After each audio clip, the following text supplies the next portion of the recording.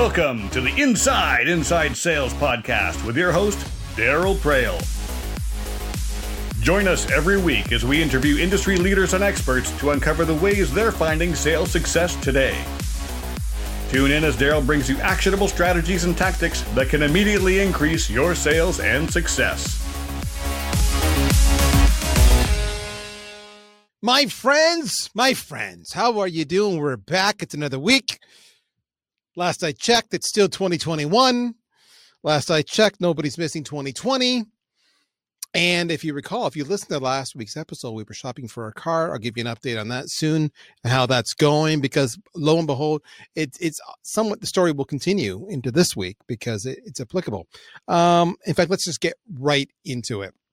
So last episode was about how, we've done all this intent signals. We've done a research on it. My wife's looking for a car. We've done this research online. We got we checked out the dealership. We did the Yelp reviews, the Google reviews. We knew it was a good dealership.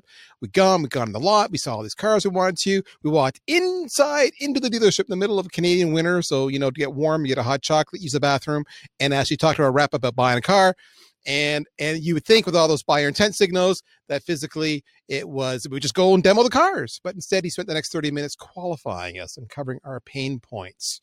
Yes, he uncovered our pain points, and it was a wonderful time. Many lessons to be learned from the car industry. If you didn't listen to that episode, go listen to it again. But where do we pick up from there? Where we pick up from there is what happened. So this is what happened.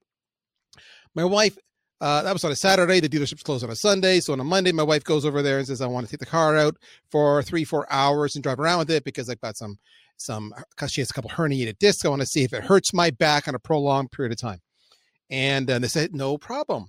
And it was really good. Actually, that we had that conversation on Saturday before we left. Why it matters is that Monday morning, we get a message from the rep simply saying, just letting you know, the car is prepped and ready for you. And by the way, there's no late fees. We're not like the doctors or the dentist or anybody else. Take your time, enjoy the ride. Very personal, very engaging. We showed up. She shows up. She does the thing, goes around for 3-4 hours doing her errands. I remarked on how the gas gauge didn't move. Loved the vehicle, except the seat was too narrow. My wife's not a big woman, but the seat was too narrow and it was causing her discomfort with those same herniated discs. So the car, despite everything else being great and the rep being great, was a bust. You would think that's the end of the sale. That is an objection. That's a hard objection when you're selling vehicles. I don't like this car. Yet, over the course, since that's gone on, we've had a handful of correspondence to him. Further qualifications. What is it specifically? You need something in the wider seat. Fair enough. Let me look at my options. Oh, well, look, I've got this vehicle here. And he's mixed it up. Text message here, an email there, phone call here. Not stalkery. You don't feel like he's just looking for a reason. No pressure. He's not saying you need to come in now. Let me know when you want to come in. I'll have it ready for you. Would you mind if I send you a few links to some of the cars? Tell me to stop whenever you want. I don't want to be that guy. And my wife turns to me last night and says, you know what? I really like this guy. Now, we didn't know this guy from Adam. I really like this guy. I want to buy a car from this guy if I can. So check that out. We've not found a car. But because of how this agent, this rep, interacted with us, the tonality, the timing, the channel, the value, the lack of a pressure sale, my wife is looking for a reason to buy from this sales rep. Isn't that what you want? Can you imagine? Yeah, I want to sell you this $1 million piece of software. Well, I don't like your software, but please, do you have another piece of software you can sell me? Because I really like you that much. That's where we're at right now. This rep has done this, simply done this by taking some time, as it began the last episode, of doing some decent sales qualification, not just making any assumptions. We talked about W versus TED. W last time was what we all do. Why, what, who, why? TED, little softer approach. Tell me more. Explain to me. Describe what this would look like to you, TED. And he's continued the TED. We're going to call that from now on. It's going to be like a dance move. Instead of the Carlton, it's going to be the TED. And we're going to do the TED. He's done this on email, on social, on phone. Actually, not on social, sorry. But text. You get the idea, multiple channels. And my wife loves it. She's my actual laboratory is what she is. And that's when I said, I have got to get an expert on here. Because the last one I did was brought an expert on and saying, this person was so great on discovering pain, I need to get a pain point expert. And that's what we did. Now I'm doing, this person is so great on doing follow-up and the importance of how it can help you close a sale. That's what I need to do. So I'm just taking my life. You're living it with me. And because of this fine rep at the local Nissan dealership here in Ottawa, Canada, this is what's driving our content calendar for the Inside Sales Show. Ladies and gentlemen, welcome to the show, Mr. Jeff Short. Jeff, how you doing today, my friend? I'm doing great, Darryl. And I have to say, that's such a good story and of a salesperson who's doing it right. And I was talking to a salesperson recently who did a great job on his follow-up. I won't give you the whole story, but he did a great job. And then I asked him, did they buy? And this is what he said. He said, no, but they had the decency to feel bad about it. And I thought that was really great. That's a great way to look at it. Like, you're doing your job, that even if you don't get the sale, your customer feels bad that they didn't buy from you, which sounds like how you will feel if you have to buy from somebody else. We're not going to always have the right product, but we can always have the right relationship. It's a great story. I love it. Well, the funny part about that too is, what am I going to do? In our case, I'm going to go on an international podcast and talk about them. Right. But for many people, they're just going to do referrals. You got to meet this guy. You're looking for a Nissan product? Go talk to this guy. Here, let me do an introduction for you. I couldn't buy because of, my back, but you should talk to this guy. I trust this guy. And we all know the biggest lead source, the biggest, way to start a sale is through a referral. So even when you don't win, you still win. And so, folks, why did I ask Jeff to join us? Well, if you don't know Jeff, you should. He's the founder and president of Shore Consulting. He's the host of the popular sales podcast, The Buyer's Mind. He's a top-selling author. Most recently, go to Amazon. You'll see his book called Follow Up and Close the Sale. See, follow up. See that? Follow up and close the sale. Make easy follow-up your winning habit. 5 stars, baby, on Amazon. And it's not like with 1 or 2 reviews. It's got a boatload of reviews. So there's telling you something. And I had a chance to read the book. Now, you know what we do here at VanillaSoft. We're a sales engagement platform. The very definition of our being is for follow-up. And I'm going through this book going, oh my gosh, I could just take his book and get rid of all my marketing material and sales collateral and just say, every time someone calls us, say, just read this book, come back here, sign the deal. We're done. We'll help you out. But so Jeff, what I want to talk about today is I want to talk about follow-up, if that's okay with you, so we can learn from you, because you are the expert, as is the sales rep selling Nissan cars. And let's get into it. Let's get into what we should do, what we shouldn't do, why it matters, if that's okay with you. Sure. Absolutely. Sounds like fun. I want to talk about let's start off the baseline. So when we say follow-up, what does that mean to you? Well, when you're purchasing anything at all, you're going to make a decision that's largely based on your emotion. It's supported by logic, but it's an emotion-based decision. I think we all know that. I don't think modern science is telling us how much is based on emotion. The Swedish researcher Martin Lindstrom did a study. He actually hooked people up to a functional MRI, reading brain waves while they were making purchase decisions. His research says 85% of the decision is emotionally based. So then you look and you say, well, when is the emotion the highest? And it's when you're engaged, right? It's when you're trying it on or playing with it or driving it or whatever the case may be. And so we track something called emotional altitude. And I talk a lot about this in the book. That emotional altitude is very, very high when you're engaging with the product, when you're engaging with that salesperson. But what happens once you step away? Almost immediately, that emotional altitude begins to wane. And the purpose of follow-up is to sustain that emotional altitude, to keep that emotional altitude high, so that that customer who's going to make an emotion-based decision will stay with you. The longer we go without following up, the more that emotional altitude just falls off the planet, and pretty soon you're just forgotten. And that's not a good thing generally in sales. So that's really hitting on your book. It opens up with the why of follow-up. Yeah. And that's to stay engaged and stay relevant, or is there even more than just that?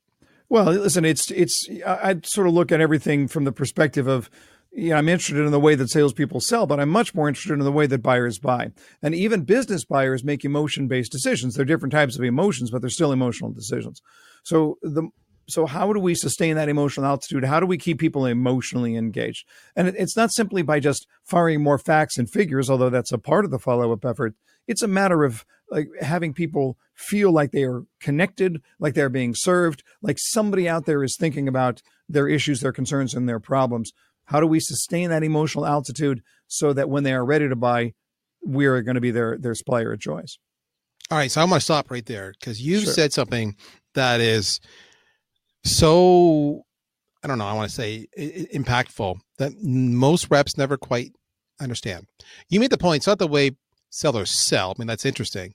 It's the way buyers buy. So folks, when you're selling, it's not about you. Yes, you've got a quota. You got to hit so many, dials a day and send so many emails and do so many social media touches. And many of you view that as, I have to do this so my boss doesn't rag on me because my activity numbers are down. That's not it. You're doing this because exactly what Jeff said. It's about how buyers buy. You're doing this because that's how your buyer buys. So it's not about you. It's about them. And if you do your job right, then they'll come to you. So then talk to me about some of your what you see often, Jeff, and folks, listen up, see if this is you.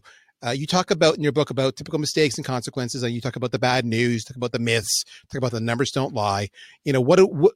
Share that with us so our audience can go, oh yeah, that's me. I can identify. Yeah. Right.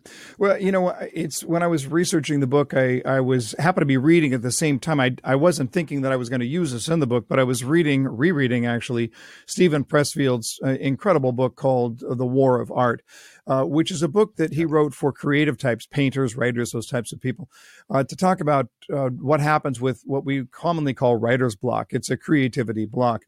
And he talks about this sort of almost mythical beast that he calls resistance, capital R, resistance. It's that force that sort of gets in the way and tells you, you don't want to do this now. You would rather do that. You want to check Facebook over here. You want to anything other than lean in. Well, that resistance definitely plays a part when it comes to sales professionals and follow-up. Oftentimes, salespeople have a negative opinion of follow-up. It's uncomfortable. They've never enjoyed it, possibly because they've not been trained how to do it well. And so then that voice comes along and says, oh, you don't want to be that guy. You don't want to be that telemarketer type of person who's just annoying people. And I would agree, you don't.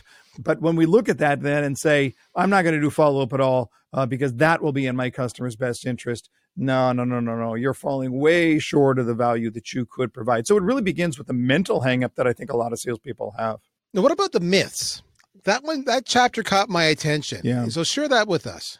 Well, I think the biggest myth that salespeople have is that customers don't want them to follow up.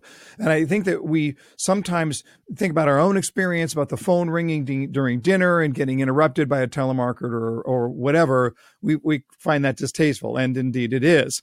But the idea that a customer doesn't want to follow up, well, then the question would be, well, why would they not want you to follow up? And if you're just picking up the phone and saying, just checking in, as my friend Art Subject calls it, the parole officer follow-up approach, I'm just checking in, there's no value being added. And so that's the idea, is that sometimes that myth is that we think we follow up so that we can check the box on the CRM and keep the boss happy. But rightly seen, following up is about extending the service. It's about serving long before anything else. So when we think about how well we know the customer, if we know the customer well enough, you should never run out of material that will provide very, very valuable resources for your customer through the follow-up process. But I think that's the single biggest myth that we deal with, is that customers don't want us to follow up. And I say, no. Customers don't want to be bothered. They don't want their time wasted. So here's an idea. Don't waste their time. Provide something useful, and you will not have to worry about that issue. It's so weird you say that, because just again, the day, I know even when I was in this dealership, right? The asking the questionnaires, right? And what's your email address? And what's your phone number? And as soon as you give those two, I'm either going to get a text or an email or both. Yeah. And you're at that time like, oh, do I give it to them or not? Right. But once I give it, and it's no different than filling out a form on a website or anything else. Once I give it, then I know I'm going to get it. And so I've already given you permission. And therefore I expect you to follow up. I want you to follow up. I made that decision when I shared that with you. You didn't have to ask for it. I laughed you had Art Subject on your podcast. Again, check it out, folks. It's The Buyer's Mind.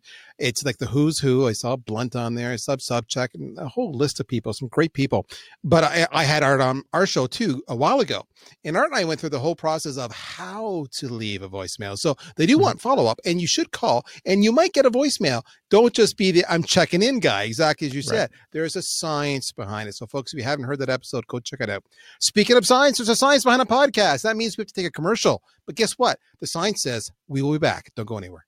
CRM was designed for managing relationships. Sales engagement is designed for starting them. Current stats indicate that sales reps only contact new leads about 50% of the time, make less than 2 attempts to contact them, and are only about 35% productive. CRM is the wrong tool to engage sales prospects. VanillaSoft is a sales engagement platform. It allows you to rapidly turn marketing qualified leads into sales qualified leads. According to user reviews, VanillaSoft will increase your pipeline and productivity by 3 times or more. Blow your quota out of the water. How? By ensuring each new sales lead is engaged within seconds, persistently, and with the cadence that is optimal for your prospects. Don't let your sales leads fall into a black hole. Take your lead engagement and sales qualification out of your CRM. Try VanillaSoft for free at vanillasoft.com.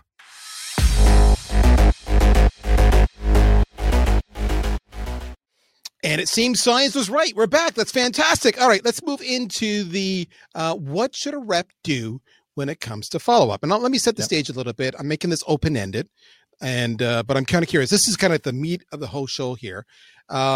Your book talks at length about the concept of personalization. Yeah. But there's also lots of things you can do, whether it's video or, different channels, email, what have you, social, text. You go to length about timing, fast but not too fast kind of thing, and persistency. How many attempts do you make? So talk to me about the whole, like, what can you teach my audience about how they should follow up? All of the above. Sure. Well, it would start by the 2, what I call sales superpowers that are oftentimes not utilized, but they're available to everybody. And those would be speed and personalization. And the idea here is that a lot of salespeople are going to look at it right from the very beginning, and they'll say, well, I'm going to follow up within 24 hours. And my first premise is that 24 hours is a lifetime. When you've got an active buyer who's out there shopping around, they got their real world going on, their teenagers being a pain, the boss is a jerk, and I've got 3 other places that I'm shopping at. 24 hours is a very, very long time, in my opinion, too long. Then when I am going to follow up, I'm going to send this generic email that looks like every other email they've ever gotten. That's not speed and that's not personalized. So I want to look at it and say, if we want to extend the emotional altitude, how do we do that? Well, we keep them connected very, very quickly, and we make sure that our email is always tailored to the customer. So there is a point where, yes, maybe your CRM is going to take over, but that's not early. Early on, what you want to do is, I think sometimes the mistake that gets made by salespeople is they think of follow-up as a series of disconnected calls or emails or texts or whatever it is. You want to think of this as one long narrative. So the conversation that you're going to have up front before, for example, that visit to that showroom floor carries right into the visit. And then that's going to tie into the next call. And that's going to tie into where you want to think about it. This is a one long call, but think about it from this perspective. I'm not salesperson there in Ottawa in the car dealership. Okay. And you're there on the first visit. You drive away. Soon as you drive away, I pick up my smartphone and I send you a text message. And it just says, you know what? I talked to a lot of people in the course of my day. I really enjoyed that conversation. I know you said you want to be back on Monday. I'll have the car ready, but thanks so much. We'll see you Monday. Now, what did you do? You honored them. You thanked them. You stood out from everybody else. You put your phone number into their phone. So when you do call them, they know who you are, and you've confirmed an appointment. You did that in less than 30 seconds at a cost of $0, and you've already stood out. This doesn't have to be difficult. We're not trying to cure cancer here, but those little things along the way that connect that customer to their initial emotional altitude and keep that high. And then we look and say, how do I find the little ways to personalize that? The things that you know about the customer, there's nothing that's not valuable. So as you're personalizing, you're thinking through what you know about their life, about their commute, about their driving style, about what they've driven in the past, about their pets, about their kids. I mean, all of those things are fodder for effective personalized follow-up as you move forward. Otherwise, what are you going to do? You're going to send the same generic crap that everybody else is sending, and you're going to look exactly like everybody else. That's not how you stand out. What are your thoughts on follow-up? I mean, there's two schools of thoughts. Okay, so back in 2017, I think it was Inside Sales published an article in now known as Zant, published an article in HBR. It wasn't Harvard research. It was just an article that was published in HBR saying you need to follow up in the first 5 minutes and have a 10x, return on your chance to, engage a next step. We here at VanillaSoft back 2+ years ago did a study with Telfer School of Management, 130 million records. And what we saw was if you follow up in the first 5 minutes, you actually negatively affect your likelihood because you become a bit of a stalker. But you should ideally wait 20 minutes to an hour, although upwards of 4 hours is also doable. And then the following a year ago, we did a study of 2,000 B2B executives where we flipped it. Instead of saying, what does our sales engagement platform, 130 million records say? What do buyers say they want to be followed up on? And what we got from them was, if you follow up in about 4 hours, that's cool. But if you wait more than a day, I've already forgotten about you. So what have you seen? What do you advise? Yeah, first of all, I'm not going to disagree with anything. If a customer just pulled away, the example that I just used, and I call that tail light follow-up, I'm going to stand by that because it's one-sided. It doesn't demand a response. It would be one thing if I was calling them as they were driving away and saying, just wanted to confirm our appointment for Monday. That's over the top. But agreed. The text message is essentially a thank you note. But I do say very clearly in the book that first point of voice-to-voice contact should not be 24 hours. That is too long. And then, in fact, 4 hours is the sweet spot. So if you met with them early in the day, then by the end of the day, you've had that opportunity to get back with them. If you're meeting with them later in the afternoon, then first thing the next morning, you're getting back to them. The key here is, you got to go back and ask what happens in the customer's lives, what happens to their emotional altitude after they leave, because the book here is it's all about what do you do when the customer says not yet. You believe that customer is at least getting close to buy. So what are you doing to sustain that emotional altitude? And when too much time goes by and when the follow-up itself is generic, there's nothing that tweaks that emotional altitude, that keeps it strong, that keeps it in the right direction. All right. So you talked about, you use the phrase, sustaining that emotional altitude. And that's a really vivid visual element for me to remember and why I'm doing that. Now, what we know, though, is that statistically, reps seem to make 2 or 3 attempts at reaching out to somebody or at least trying to continue the dialogue if they've already had an initial one.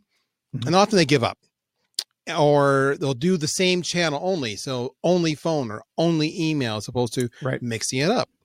What do you know? What can you tell us is best practices or best advice when it comes to mixing up, I guess, number of attempts, persistency, as well as channels? Yeah. Well, first of all, when you look at the way that you want to communicate with people, it's always best to think about it in what I would refer to as a communication hierarchy or communication effectiveness hierarchy. Face-to-face, definitely the most valuable way to be able to communicate there. Even now, I can see you on video, Darryl, but it's still something that's lost just a little bit, right? So face-to-face, you get that energy, you get that vibe, you get the whole 9 yards. This is a close second, I would say. If we're face-to-face by video, then what do? We look and say voice-to-voice. Those are what Jeff Blunt would refer to as synchronous communications. There's a back and forth, there's a give and take. But then you move into asynchronous communication. We start thinking about, a video message or a video text message. And then we start thinking about texts and emails, and we're moving down the effectiveness of communication as we do this. Somewhere down there near the bottom of the list is email communication. Now, email has its place, but here's the problem. It is, without question, the dominant form of follow-up. It is the number one way that salespeople follow up, by email. Well, that's a problem because it also happens to be the least effective for the way that it's used. I say this because about 85% of emails never even get opened. They go straight into a trash can right from the very beginning when you look at the billions of emails that are sent around the world every day that are pure spam. So is there a room for email? Yes, there is. There's a strategic use for email. But if you're relying only on email, and if you're thinking that that's going to get you to stand out, I'm telling you, you are fodder for a junk folder somewhere. They're in all likelihood, they're not going to see it. So I would look at it and say, how far up that hierarchy can I get? Face-to-face is best. This would be second if I can do it. Voice-to-voice after that. I want to think about the richest form of follow-up and ask, how do I do that? Now, having said that, I'm going to look at it. I'm going to say, I need to confirm an appointment. I probably don't need to get face-to-face to confirm an appointment. So I will let here's the rule of thumb. Let the message dictate the medium. What's the purpose of the message? If I want to just confirm an appointment, what's the right medium for that? Well, it's a text message, in my opinion. I can send that quick text message, or I can do that. I can follow it up with a voicemail if you're doing a calendar entry. But let the message decide. The key here is to let the message decide, not your comfort level. There's a reason that email is the most used form of follow-up. It's because it's the most comfortable form of follow-up. And that's the one that rubs me the wrong way. I am smiling ear to ear. I have had this conversation too many times. The phone is huge, face to face. How many people don't turn their video on when you have a Zoom meeting? You just go audio only when you're missing a chance to convey body language. Obviously, face to face will never. That's why I miss physical events. A lot of events I can talk to people one-on-one. Right. But too many people hide behind email. And why, folks? Exactly because of what Jeff just said. It's what's convenient to you. But remember what Jeff also said? It's not about you. It's about how the buyer buys. You're doing this because that's how the buyer buys. So you want to respond promptly. You want to respond with persistency. You want to let, the message and the medium, work together to get your objective based on how the buyer buys, because you want to sustain that engagement you have with the buyer already. All right. So that leads to the message. Mm-hmm. We have to make it personal. We all know that. We all hear it. You say something in your book that made me just giggle. And it was giggle for joy, because people just don't get this. You use the phrase, start with what you have in common.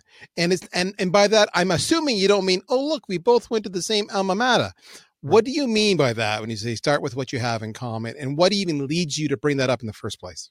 Yeah, well, I'm a huge fan of the psychologist Robert Cialdini and his work, and especially his book, Influence, the Psychology of Persuasion. And in that book, he talks about 6 key principles of influence. One of those is that sense of friendliness, of commonality. When we are more influenced by people with whom we have something in common.